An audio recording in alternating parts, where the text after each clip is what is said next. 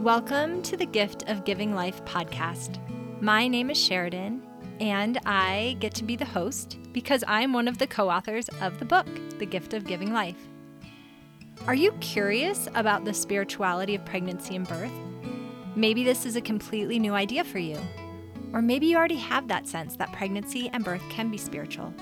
Either way, we are excited to help you in this journey, which we do through the book, through this podcast, and also our online course, which right now is available for free for our newsletter subscribers. Just head over to thegiftofgivinglife.com to subscribe. From conception through pregnancy, birth, and also through the newborn stage, there is a spiritual aspect in them all. I will be sharing thoughts and stories to open your eyes and ears so you too can enjoy the divine nature of pregnancy and birth and harness heavenly help throughout them all. I'm excited to share this week's book review. The Gift of Giving Life even met my expectations in that it covered just about every issue I hoped it would. I would say, for example, I wish this had a section on VBAC, and then I would find it in the next chapter. That happened many times. I can't believe the diversity of topics covered. The book contains a great variety of birth knowledge, science, research, quotes from the Church of Jesus Christ of Latter-day Saint leaders, scriptures, guide to meditation, thoughts on creating a spiritual baby shower, healing and forgiveness, beautifully written histories of women, testimonies of Jesus Christ and the atonement, and of course, many stories of personal courage and triumph. The Gift of Giving Life can validate women no matter what birth choices she makes or has made, and increase her feeling of closeness to other women, both living and passed on. This is not just a book about pregnancy and childbirth, though it certainly is about that. In a world where women's divine and sacred powers are frustrated and belittled, this book brings hope and empowerment. In a world that teaches us to rely on the arm of flesh, this book helps bring back our trust in Heavenly Father. As I read about the Lord's hand in the stories and essays, I realize that Heavenly Father is there, not just through our birth journeys, but throughout all of motherhood, to help and deliver us in a wide variety of circumstances. This is a knowledge that every woman can benefit from. Thank you, Mandy, for that beautiful review of The Gift of Giving Life. Today, we're going to talk about Ina May and the Sacrament of Birth. This is an experience that one of our authors, Robin, had. Not long ago, I attended a birth as a doula. Shortly after the baby was born, I heard the doctor quietly say, "That was the most beautiful thing I have ever seen." I was touched by her heartfelt words. I was surprised to hear them, knowing that she must have witnessed quite a few births. I wish I had thought to ask her to explain her thoughts about it. As I have pondered her comment, I thought of these words by Ina May Gaskin in Spiritual Midwifery. This book is spiritual because it is concerned with the sacrament of birth, the passage of a new soul into this plane of existence. This knowledge that each and every childbirth is a spiritual experience has been forgotten by too many people in the world today. How wonderful that people from many different walks of life see birth as a sacred, transformative, life-changing event. The definition of sacrament does refer to different rituals depending on the religion. In the Church of Jesus Christ of Latter-day Saints, the sacrament refers to an ordinance held weekly to commemorate the Savior's teaching of the Last Supper.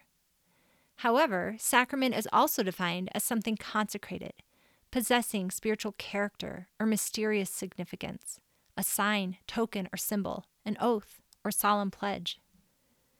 I did not realize that we had more in common with Ina May and Stephen Gaskin than I thought. I enjoyed hearing that they also view birth as a sacrament. If you've not read the essays, Birth and Remembrance of Him, or the two veils from The Gift of Giving Life, they support this thought from the quote above, that birth is a sacred sacrament. Jeffrey R. Holland is quoted as saying, "A sacrament could be any one of a number of gestures or acts or ordinances that unite us with God and His limitless power. We are imperfect and mortal. He is perfect and immortal. But from time to time, indeed, as often as is possible and appropriate, we find ways and go to places and create circumstances where we can unite symbolically with Him, and in so doing, gain access to His power. Those special moments of union with God are sacramental moments, such as kneeling at a marriage altar, or blessing a newborn baby, or partaking of the emblems of the Lord's Supper. This latter ordinance is the one we in the Church have come to associate most traditionally with the word sacrament, though it is technically only one of many such moments when we formally take the hand of God and feel His divine power. Close quote. When I think of birth, I do think of a consecrated act in which a woman offers her body. It is sacred and definitely mysterious. It doesn't matter how many times I've witnessed birth, I still learn something each time. I'm still humbled. How the magic of that moment comes together is a complicated and stunning sequence of events. Birth is a sign of a God's grand design, a token of faith and hope in the future, a symbol of strength of feminine and masculine power. Participating fully in the process of birth is a solemn pledge of love and places us in a position to sacrifice for another. Ina May many times credits her husband with infusing her with faith in the process of birth. He said that when a child is born, the entire universe has to shift and make room. Another entity capable of free will and therefore capable of becoming God has been born. I love seeing elements of the plan of salvation in his words. I've read many texts, memoirs, and other books about birth, and haven't found a midwife who doesn't hold a belief in a heavenly power of one kind or another. Ina May speaks of the midwife's job as seeing that the sacrament of birth is kept holy.